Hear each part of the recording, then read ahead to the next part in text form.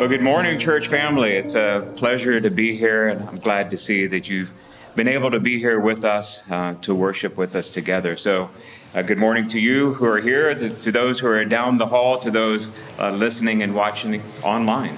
I hope that you've had a great and wonderful Thanksgiving holiday and that you've had good time with family.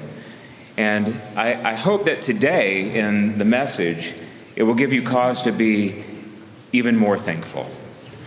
While not specifically a Thanksgiving message, I think the content that we'll explore together today would give us cause to thank God that what he tells us here is true.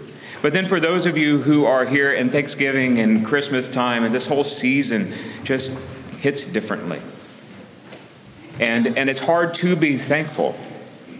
Then I hope today, as we look at our text, that you will find something to hold on to. And that you will realize that God does love you, and he is with you, and he is for you. And what he offers, his great and powerful and wonderful promises, are for you. So if you look at the back of your bulletin, normally Pastor Victor, he creates an outline and you can fill in the blanks as you go. So it's a couple good things come from that is you can take notes that you can then study at home, right? But then you also know when he's going to land the plane. But for us, right, today you look and there's nothing but lines, and there are a lot of lines. So you have no clue what's about to happen.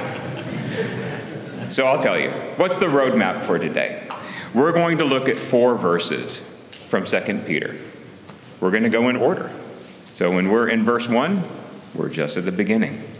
By the time we get to verse 4, we're getting close. We're not there, but we're getting close. And what we'll do, I've been teaching Sunday school with my wife, Julie. We teach 10th, 11th, and 12th grade. And I love to teach by explaining a little bit and then asking questions. We'll do that today. So I promise you some of the questions will be questions I think that you can answer, and we'll be glad to answer, but some of the questions, they might be difficult. But I'm doing it on purpose. And I'm not doing it only for you, but I'll let you know when I study Scripture, I approach Scripture thinking, first of all, what I'm about to read is true, and it's trustworthy, and it's good, and I'm probably not doing it. So I ask hard questions as I study Scripture because I want to understand if it's true, if it's good, if it's right, and I'm not doing it, if I'm not taking advantage of it, why? Well, it's easy to unearth those motives and those reasons through questions. So we're going to go from verses 1 through 4. I'll do a little explanation. We'll have a question. And then we'll wrap it up. And I hope that we'll be thankful. All right. So we're going to look at 2 Peter chapter 1, verses 1 through 4. If you have your Bible, then I invite you and encourage you to open up to it. If you have the Bible app on your phone, open your app and scroll to it. If you don't have a Bible but want one, we have them in the pews. And don't be worried. If you don't know how to find our text, it's on page 1207 in the books that are in the pews. So don't be bashful. If you want a Bible, there's one in the pew in front of you, and we'll also have it on the screen for you. Would you mind standing as we read God's word? We'll read it completely, and then we'll just go back to the top and work our way through it. Simon Peter, a servant and an apostle of Jesus Christ, to those who have received a faith equal to ours through the righteousness of our God and our Savior, Jesus Christ, may grace and peace be multiplied to you through the knowledge of God and of Jesus our Lord. His divine power has given us everything required for life and godliness through the knowledge of him who called us by his own glory and goodness. And by these he has given us very great and precious promises, so that through them you may share in the divine nature, escaping the corruption that is in the world because of evil desire. This is the word of the Lord. Let's pray. Lord God, I pray today that you would make your word come alive to us, that you would meet us where we are, and that we would see the great and precious promises that you have for us just in these 4 simple verses. Lord, inspire us, motivate us, move us, draw us closer to you. We pray this in Jesus' name. Amen. All right, so let's just start at the top. We'll work our way through. So first of all, the book that we're reading from is called 2 Peter. So who wrote the book? Peter. Well, yeah, see, you would think that, and I think that, but scholars, they argue about it, even still. But the evidence is overwhelming that, yes, indeed, Peter did write the book, or at the very least, he dictated the book to somebody who wrote down the physical letters. Okay? So Peter is the author. He identifies himself in the opening sequence here, as well as later in the book. There's a lot of evidence that through the experience the author claims it had to be Peter. All right, so Peter is the one who wrote the book, and he's one of the earliest and closest followers of Jesus. If you don't know who he is, I'll give you a little background. But he's writing to a group of people during a time where there is intense persecution and extreme hardship for followers of Christ. Many think that Peter wrote this book at the time of Nero, when Nero was, hunting down and relentlessly killing followers of Christ. And throughout the entire book, not just in the 4 verses we're looking at, but through the 3 chapters of 2 Peter, he's exhorting, encouraging people who follow Christ that by God's grace, they should strive to come to truly know God, and that they should grow in Christ-likeness, that they should mature in their faith, that their lives should better represent and reflect the way that Jesus lived and taught and loved, that they would be more faithful, more holy, more sincere, and that they would be fruitful and effective. So this is why he's writing the book to them, and this is what he's writing to us. It's been handed down to us for the same purpose. And as we work our way into verse 1, we see that Simon Peter uses 2 words to describe himself. One of the words is apostle. And what is an apostle? It's not only an early follower of Jesus, but somebody who was given authority. And Peter rightly identifies himself as an apostle of Jesus, because not only was he one of the early followers of Jesus, but also he was specifically chosen by Jesus to be one of the 12 people that followed him from city to city and town to town and spent restless nights and chaotic times on the sea with him, right? He was an eyewitness to both the public and the private ministry of Jesus. He was a participant in the miracles that Jesus did. Not only watched some, but he's the one who walked on water. It's mind-blowing. But that's the Peter who's writing this book. He was enlightened with insight by God himself. Peter was the one, when Jesus said, "Who do you say that I am?" Peter's the one who God told, "You're the Christ, the Son of the living God." He was the first one to make that declaration. He was vested with authority by Jesus.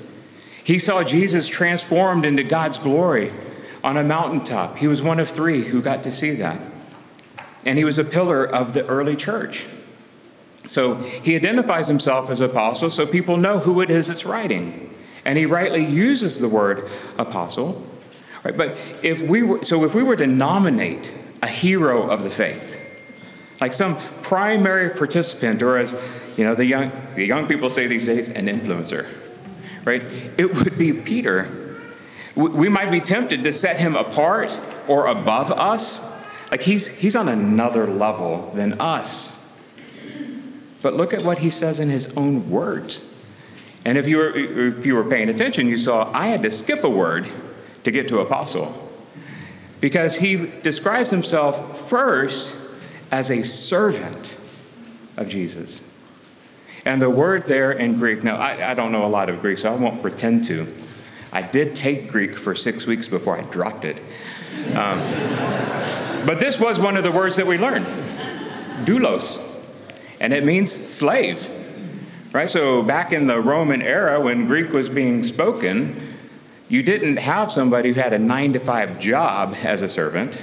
They were owned by somebody. A servant was a slave, and this word means slave. And the first way that Peter describes himself is a slave of Jesus. And because in Greek, the most important word comes first, what he's telling us is that being a servant, being a slave, is more important than being an apostle. Great humility. Is that surprising to you? That he would choose that order? Like if you were an apostle and a servant, how would you describe yourself? Like, I'm Stephen, the apostle. Oh, and a servant, yeah. No, but not Peter. It's like, I'm a servant. But there might be a lot of guys named Peter who are servants. I'm also the one that's the apostle. I'm both. But he's a servant first. So he's setting an example for his audience and for us, even with his opening words. He's telling us serving God and being used by God to serve other people, it should be an identifying characteristic. Okay, I promised you questions. Is service to God a defining characteristic of your life?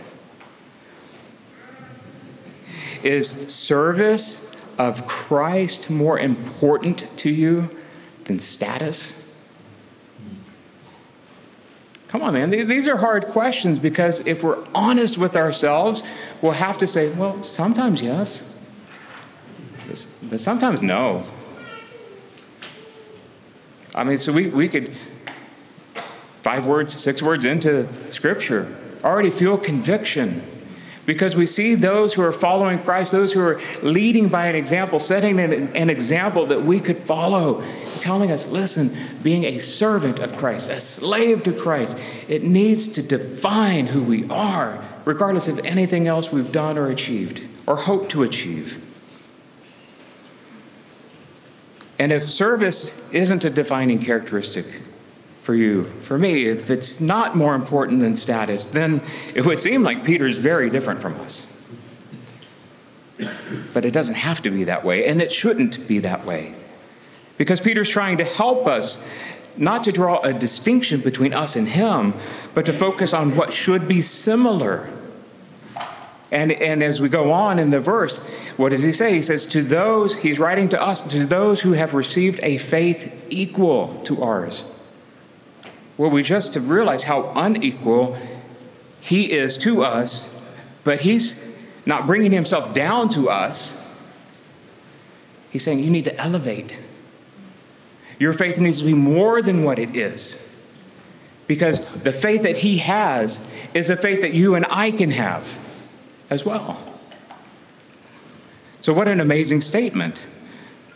And he's telling the people he's writing to, he's like, you have a faith like us, a faith equal. And we'll come back to this concept in just a second, because it's here in the verse. But they have a faith equal to his, not because of something special they did. And not because of something special Peter did. Because of something special Jesus did. They have a faith equal to Peter because of the righteousness of Christ. And because Christ is righteous.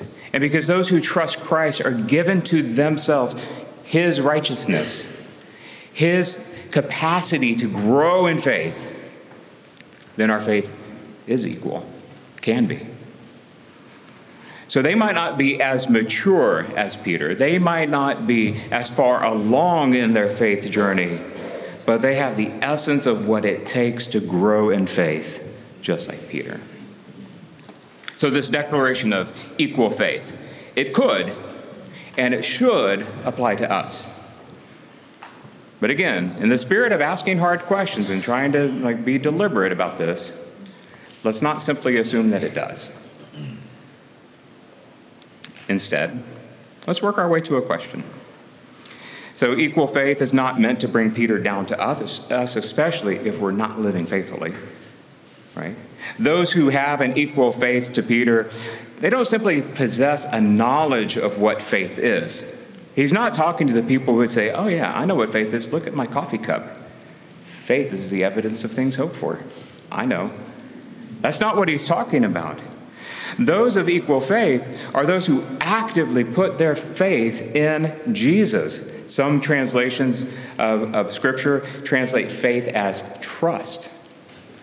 Right? Faith isn't something amorphous, without hard to conceptualize.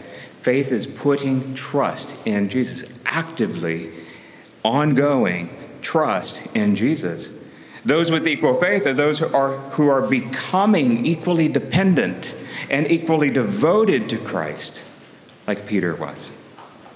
So being declared to have faith equal to that of an apostle, it doesn't bring him down to us. It should fill us with inspiration, with energy to live and act, to speak and hope and dream and pray and wait for God to transform us, our families, our communities, like it did for Peter and for those he was writing to. This active faith and this dependence and this devotion, it'll produce an obvious evidence. One obvious evidence is that we would gladly bear the title slave of Christ. So do you gladly call yourself a slave of Christ and live a life that reflects it?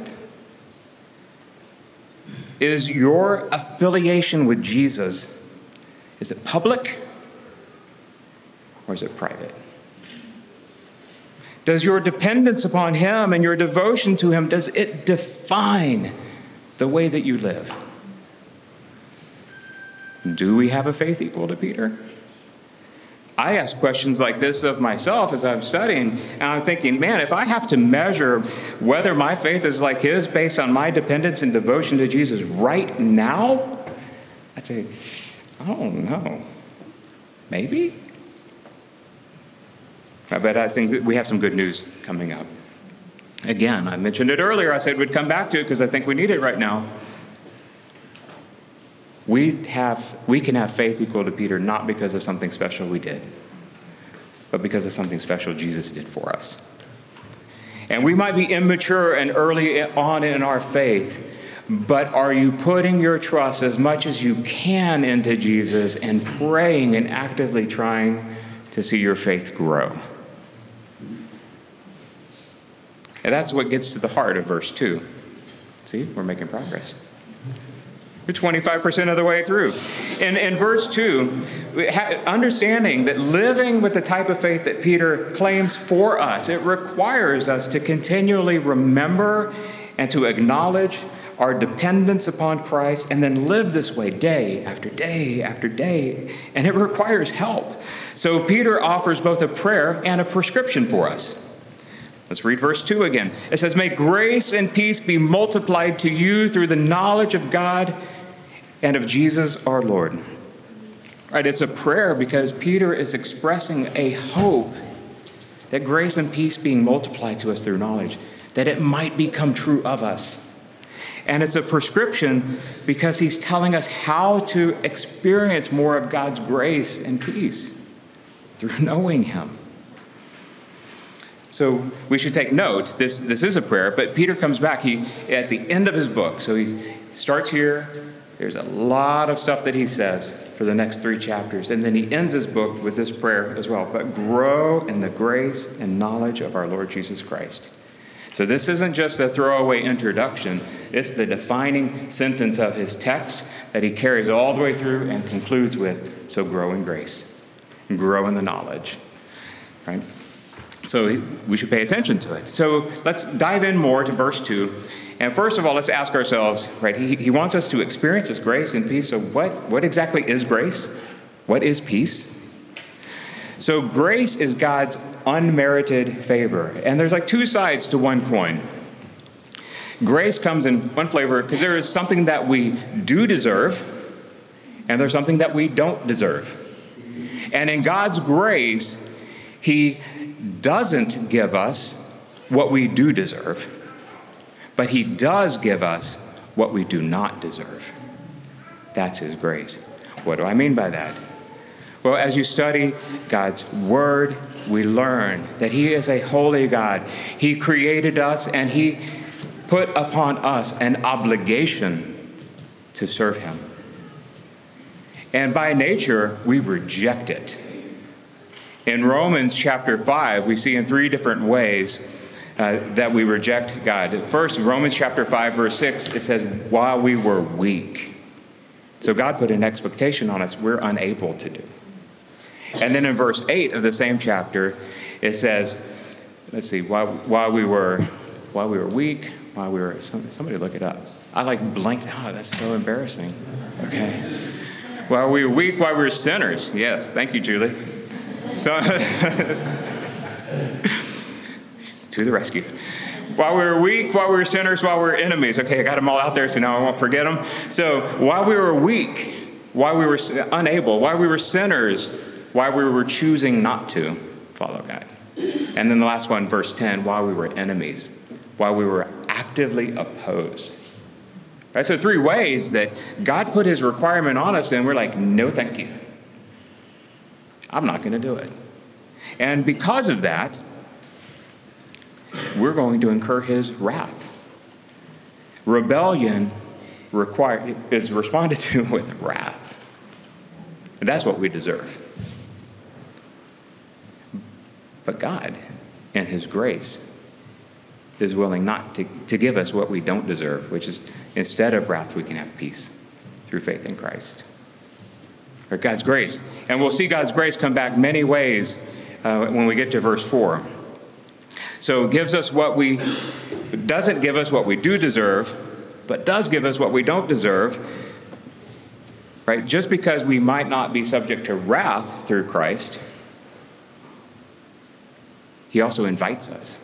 He calls us. So yeah, we might not be subject to his anger, but he could leave us there, and he doesn't.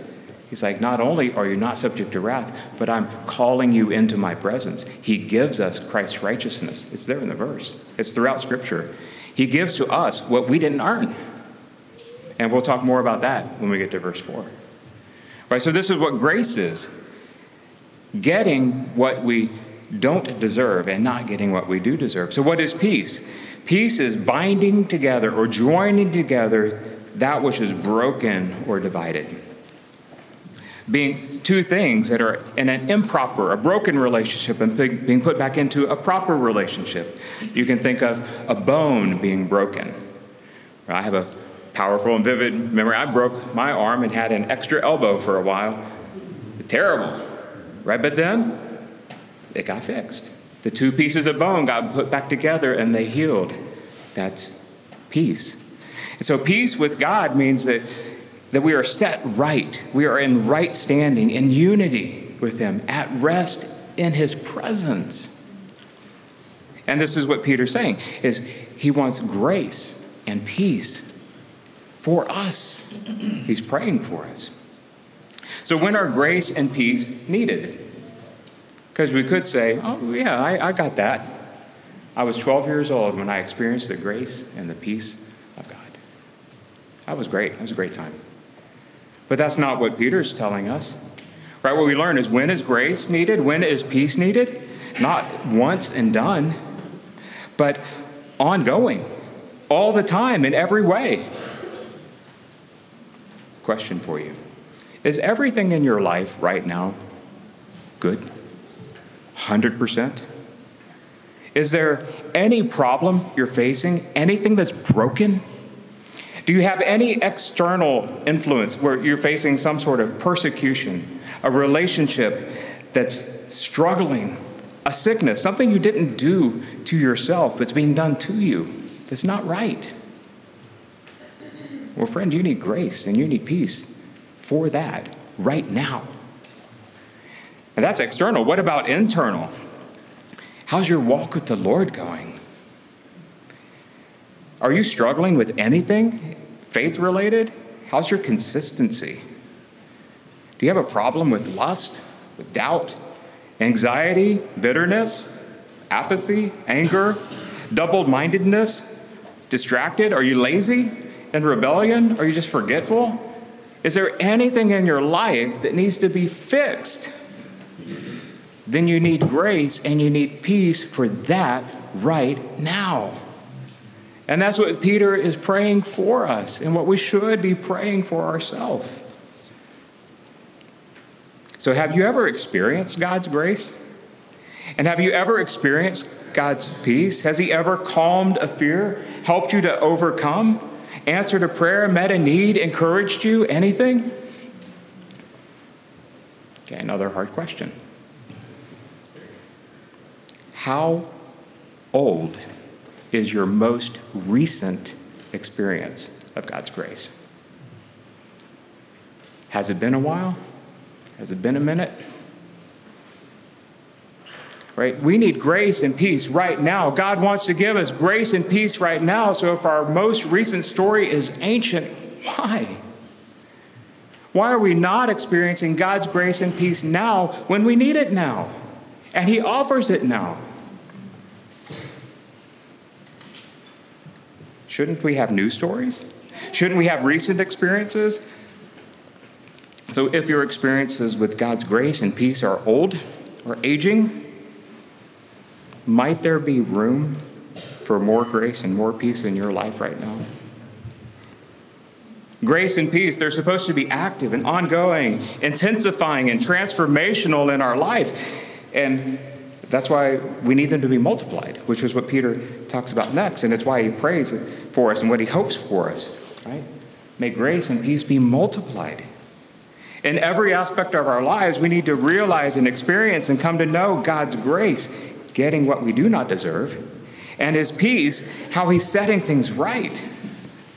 So how do we get it? Well, the answer is there, through the knowledge of God and of Jesus our Lord. Seems simple enough. Just need to know Him.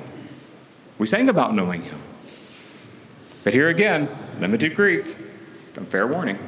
There are two words that describe knowledge. And that makes sense to us as well. One word is gnosis. Starts with the G, kind of weird, G silent. Gnosis.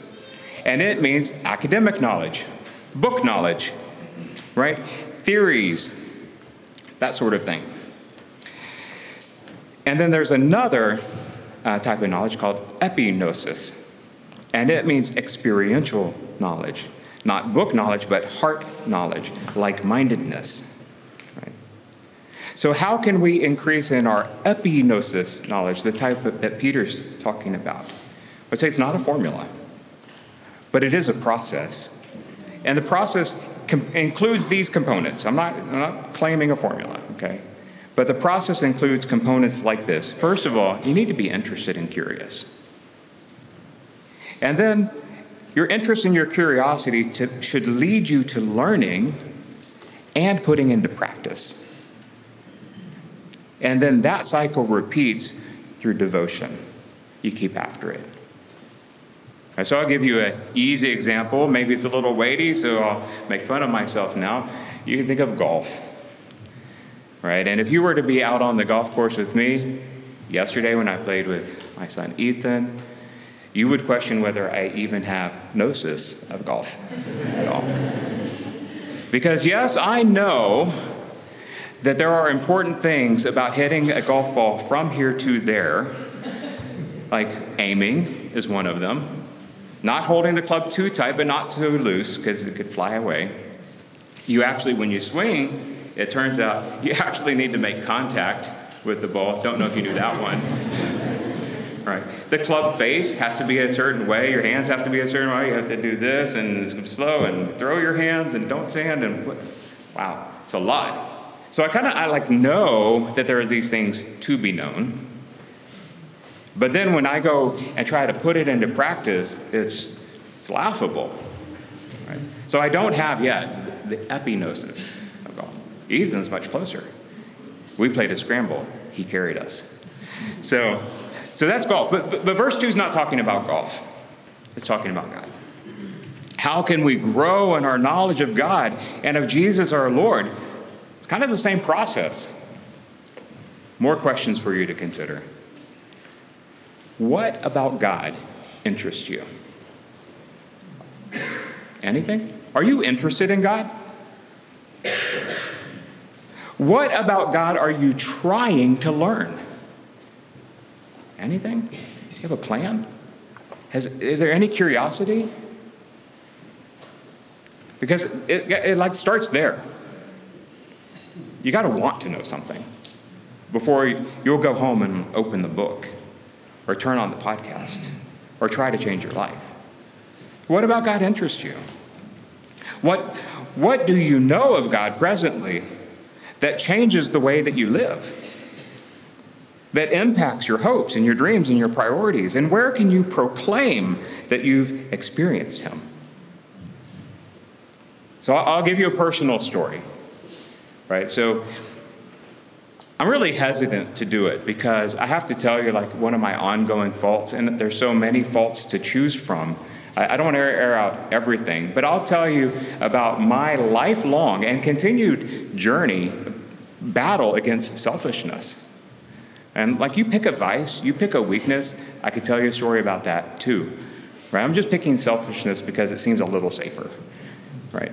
But maybe you have a story, and I want to help you see how this process of being curious about what God says, wanting to learn something, realizing, oh man, this is true, but I'm not putting it into practice. So you try to change, and then you feel like, okay, I've got this, I'm putting it into practice, but then you realize through devotion, you got to come back and do it again, and then do it again, and then do it again, because we need grace and peace not once, but to be multiplied over and over to us. So my journey through selfishness, or towards selflessness, as a teenager, I would have told you I was not selfish, because that's what I thought to be true of myself. I volunteered at a lot of places. I was highly active. I went to this ministry on Friday nights where we would go out into the club area of Houston, not to go into the clubs, but to catch people before they did so we could share the gospel with them. I mean, I was engaged in every way, and I didn't realize about myself that I was intensely selfish. And then I met the love of my life, and Julie and I got married. And when if you've been through marriage, then you know what she found out. Trying to blend two lives together, it exposes some things. And I learned anew, I'm a selfish person. And I learned that I needed more grace and more peace. And she learned I needed more grace and more peace, because I did. So rather than being content with my teenage self and bringing that into marriage, I began to seek the word again, to learn, well, how can I get more of God's grace and more of God's peace to deal with this issue that's bringing friction and trouble into our marriage? I started reading books and learning, what does it mean to be a good husband, and trying to put that into practice. And then I would have told you, and Julie would have told you, we're not selfish people anymore. We got it under control. And you know what happened next? We had kids. And we realized how terribly selfish we were. Like we hadn't even started not being selfless. We hadn't even begun the journey. So we could have given up. We could have just brought our young married selves into parenthood. But we knew that's not what God wanted for us. That's not what our kids needed. That's not how we were going to love them well. So we come back. Well, God, what do you say about being parents? How do we change this? What do we need to learn? What do we have to apply? How can you change us? Right? Interest, curiosity, learning, practice, devotion. And then we came to the point where we felt like we were pretty good. We were being selfless towards our kids. We were loving them. We were leading them. And I would have said of myself, I'm not that selfish anymore. And then I became a bivocational pastor. I didn't have just one job. I had 3 jobs, one of them being a pastor. So I was tired all the time. And I realized again how selfish I really was. I can't tell you the number of times I was traveling on a business trip, and late at night, ready to go to sleep, the phone would ring, and somebody, I've got these calls. Hey, Stephen, I need your help. She opened my computer. Sorry, dude, I'm sleepy. No, you stay up. And then when you land, you go over and you help. And I realized how incredibly selfish I had been. And what does it take to love people well, to walk side by side with them and help them put into practice the things that will prevent them from ruining their lives, at the very least, but the things that will help them grow and flourish. And then present day, I would tell you, I won't even bother to say I'm not selfish, because I am, in ways I don't even realize, in ways I don't want to admit. And that's why I keep studying Scripture, so that God would keep exposing to me in His grace and with his peace that he would set things right. And it's not just selfishness for me. Again, pick a vice. I need help. I need God's grace, and I need God's peace right now, and I need it all the time. And as we strive to know God and experience his ongoing grace and peace, let us be confident of this, that God wants it for us too. And we take hold of that as we see the next few verses. So we're on verse 3 now. Verse 3 is going to be quick. We're going to land the plane. Okay. And not because there isn't a lot to say. I was lamenting with Josh earlier. I have 6 pages of notes. And 3 of them are still in outline form, and they're on the cutting room floor. There's so much to say, so you're welcome. Okay, we're on verse 3. Right, verse 3, let's read it. His divine power has given us everything required for life and godliness through the knowledge of him who called us by his own glory and goodness. His divine power. What that tells us is God's power is the source of everything. It's his power that saves us. It's his power that equips us. His power that energizes us and works through us.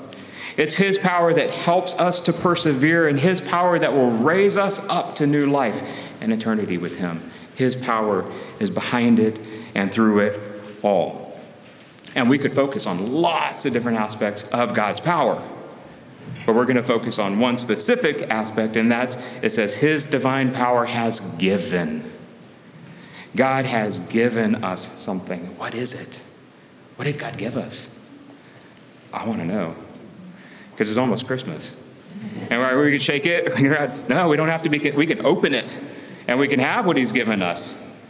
He's given us, the word here is, he's given us something of exceedingly high value. And the word emphasizes the generosity, the lavishness of the giver. God has given us something of exceeding value. And what has he given us? Everything required for life and godliness. That's cool. Life as he intended it to be lived in godliness. What that means, it's being able to live in the presence of God with a desire to honor him and never be separated from him. That's what godliness is. So a paraphrase of that first part of verse 3 would read something like this. Because of God's amazing gift, we lack nothing for life as he meant it to be lived. And we lack nothing for the godliness, the ability to live aware of, and in the midst of God's presence with a motivation never to lose that closeness. That's what he's given us. But, I'm an engineer by training. That's cool. But can we get more specific? Yes, we can. Let's head to verse 4. Again, there's a lot we could say, but we're going to focus on one aspect of what it is that he's given us. So verse 4, by these he has given, there's that word again, very great and precious promises. Now, Peter knew what he meant when he said, God has given us great and precious promises. It's like he's pointing back to a memory and a list, a PowerPoint slide, right? And his listeners, his audience, they would have known. But for us, we're like, it's still not specific. Come on, unpack it. What is it? What are these promises? And there are hundreds of promises that God has given us. We don't have time for all of them. So what we're going to do here, the next few minutes, I want to unpack for you 7 promises that God has given us related to salvation. Right? God makes a claim on our lives, and we reject it. But he offers us peace anyway through the blood and the sacrifice of Christ. And oftentimes when that message gets communicated, we use a generic word. We say saved. But it can mean one of many things. So let's be diligent. I'll use 7 different words. Some of them won't be familiar to you. Some of them you will know what they mean. And we'll just go from top to bottom. One of the promises is a fantastic word, rarely used, but it's called propitiation. Do you know what propitiation means? If you don't, that's okay. I'll explain it. Propitiation means to satisfy wrath. Right? And what we learn about our relationship with God when we rebel against him is we deserve his wrath. Now, you could be one to say, yeah, bring it. I would encourage you not to have that position. But it is the position of some. God's mad at me, I can take it. No, you can't. We need somebody to help us. And what Scripture tells us, lots of places, Romans 3:25, 1 John 4:9 through 11. If you don't have the references, you can't write them down. I'll give them to you later. It says that we are saved from wrath because Jesus himself is the propitiation for our sins. We can't handle the wrath of God. But Jesus took God's wrath on our behalf. This is a great and precious promise. But that's not the only one. So we're saved from wrath and to peace. There's another word. You should know what this means. Forgiveness. Right? Just because God saved us from wrath, he poured his wrath on Jesus instead of us. Okay, he's not angry at us. But that doesn't make us forgiven. Forgiveness is a financial term, and it means you have a debt. And when we read about our need for forgiveness in Scriptures, we realize we have a debt we cannot pay. It would bankrupt us and more to try to pay it. But the promise in Scripture is that through Jesus' sacrifice on our behalf, that we can also be forgiven, released from our debt, debt-free. Colossians 2:14 says Jesus canceled the record of debt. What a great and precious promise. There's another word used to describe salvation. It's justification. Right? So just because we're saved from wrath, just because we're free, doesn't make us clean. Justification means your sin has made you filthy. It's like after rain, going and playing in the mud, and now you're coated. How can you be washed? How can you be clean to stand in the presence of God? It's justification. That though we are filthy in our sins, it even says it here in our passage, we get imputed onto us Christ's cleanliness, his righteousness.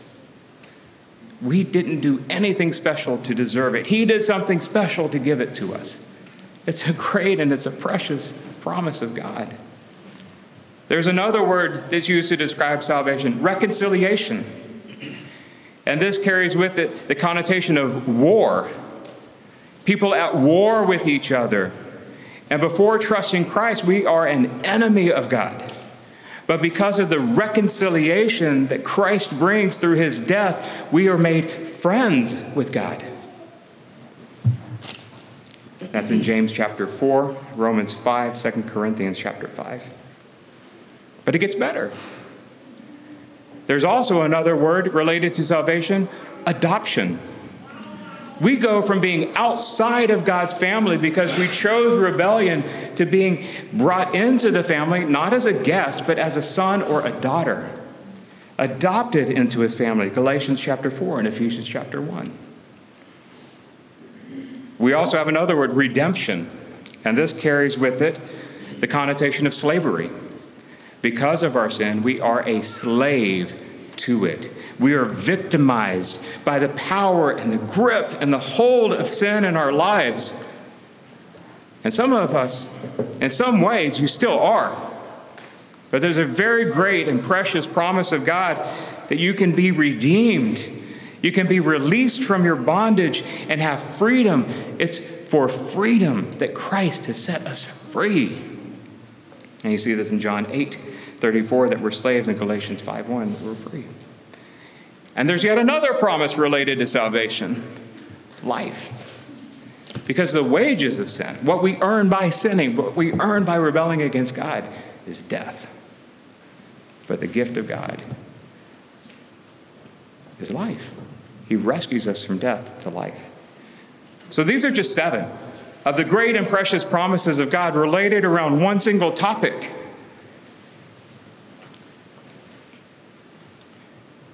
God has granted to us his precious and very great promises, so that through them you may become partakers of the divine nature. Are you taking advantage of all that God has promised? Like, let's just take these 7. Are you taking advantage of the fact that you're saved from his wrath, saved from your debt, released from your debt, cleansed from our filth, made a friend instead of an enemy, adopted as a son or daughter instead of being a stranger. We can come to the Thanksgiving table with them. We're free from the grip and power that sin has over us, and we can have life like he meant it to be. He's giving us everything we need for life and godliness. Verse 3. Are you taking advantage of all that he's given and promised? I came across this quote, a guy I had never read before, as a Scottish preacher from the Wayback Machine named Alexander MacLaren. Here's what he said. I think it's great. He says, we have as much of God as we will. Christ puts the key of the treasure chamber into our hand and bids us to come and take all that we want. Now, if a man is admitted into the gold vault of a bank and told to help himself, and yet comes out with 1 cent, whose fault is it that he's poor? Are you growing in faith? Are you interested, curious, learning, applying, and repeating in devotion? Is grace and peace being multiplied to you? Do you know God? Or do you know of him? He wants for grace and peace to be multiplied to us as we come to know him better. Last topic. We see there are very great and precious promises in the scripture. But in this verse 4, it's there, but I'll tell you how. There's a second set of promises there. And this is often the second set of promises what we hold on to, unfortunately. And it's that last part of the verse, sinful desire. Right, we're born with desires that are contrary to God's nature and to his commandments. And it's our desires, they make promises to us. Right, because if they didn't, why would we follow through with them? Our desires promise fulfillment and happiness and satisfaction and relief and power and victory and importance and all the things that we want to chase after. Our desires would make those promises to us. But they're false promises. Our evil desires end up breaking us and breaking our relationships. Right? So just consider this. Is your life and are your relationships better because of lust, anger, envy, selfishness, apathy, bitterness, lack of self-control, out of control thought life, your pride, lying, to prop yourself up, to cover up over yourself, putting work over family, hobbies over community, ignoring your responsibility? Is that what makes your life and your relationships better? Well, you know that it doesn't. But that's what our evil desires lead us to embrace a false set of promises. And when we pursue our evil desires, we embrace these false promises. We refuse to know God. We refuse to have his grace and his peace multiplied to us. And we can't experience the life and godliness that God intends for us. But as we pursue knowing God, he fulfills his amazing promises, some of which we looked at in the aspects of salvation. We go from being an object of wrath to at peace, from having a debt we can't pay to forgiven, from being filthy to righteous, from being an enemy to a friend, from being a stranger to family, from being in bondage to the power of sin to being free, and from death to life. So there's two sets of promises. The very precious and great promises from God and the false promises of evil desire. Which set of promises do you believe? And which set of promises are you going to act on? If you want to act on the great and precious promises of God, then I would like, in closing, to read verses 5 through 11. We didn't get to the text. I would encourage you to go home and study it. But here's what Peter says. If you agree, verses 1 through 4 is something you want, then what? Again, page 1207, if you're following along. For this very reason, for verses 1 through 4, for this very reason, make every effort to supplement your faith with virtue, and virtue with knowledge, and knowledge with self-control, and self-control with steadfastness, and steadfastness with godliness, godliness with brotherly affection, and brotherly affection with love. For if these qualities are yours and are increasing, they keep you from being ineffective or unfruitful in the knowledge of our Lord Jesus Christ. For whoever lacks these qualities is so nearsighted that he is blind, having forgotten that he was cleansed from his former sins. Therefore, brothers, sisters, be all the more diligent to confirm your calling and election, for if you practice these qualities, you will never fall. Oh, my friend, do you want the power and the promise of knowing God? I hope that you do. I know I do. But to do it, I need grace and peace to be multiplied to me today, and then again tomorrow, and then the next day, and the next day. And you do too. And I hope that we can help each other as we go through this journey. So I invite our musicians to come back. There's a final song. And during this time, right, this is classically what we call an invitation, a time for people to make decisions. But I would encourage you, every person in this room, myself included, we have a decision to make right now. Because we have to decide what's holding us back from receiving and experiencing God's grace and peace. What in our life is broken? What in God's word is true that we don't want to be true and we refuse to acknowledge it? Where do we need his peace? Where is that for you? Would you surrender it to Christ today? And if you need to surrender for the first time, that somebody in this room will help you. I can be down front. I'll be happy to help. But you might feel comfortable with somebody else. Get somebody else to help. But make the decision today. And maybe you've made the decision in the past, but your stories of grace and peace are old and they're ancient. You're like, man, I need the grace and peace again. Yeah, you do. We all do.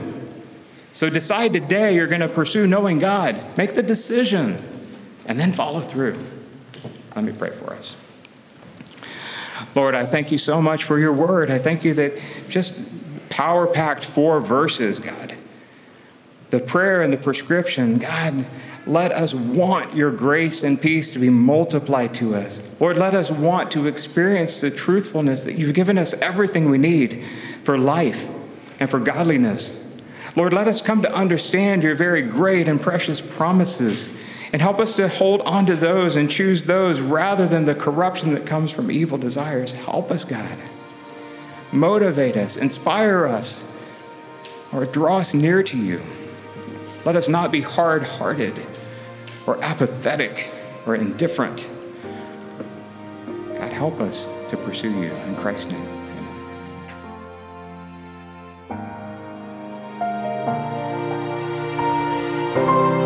This is a ministry of First Baptist Church located at 1700 Milam Street, Columbus, Texas.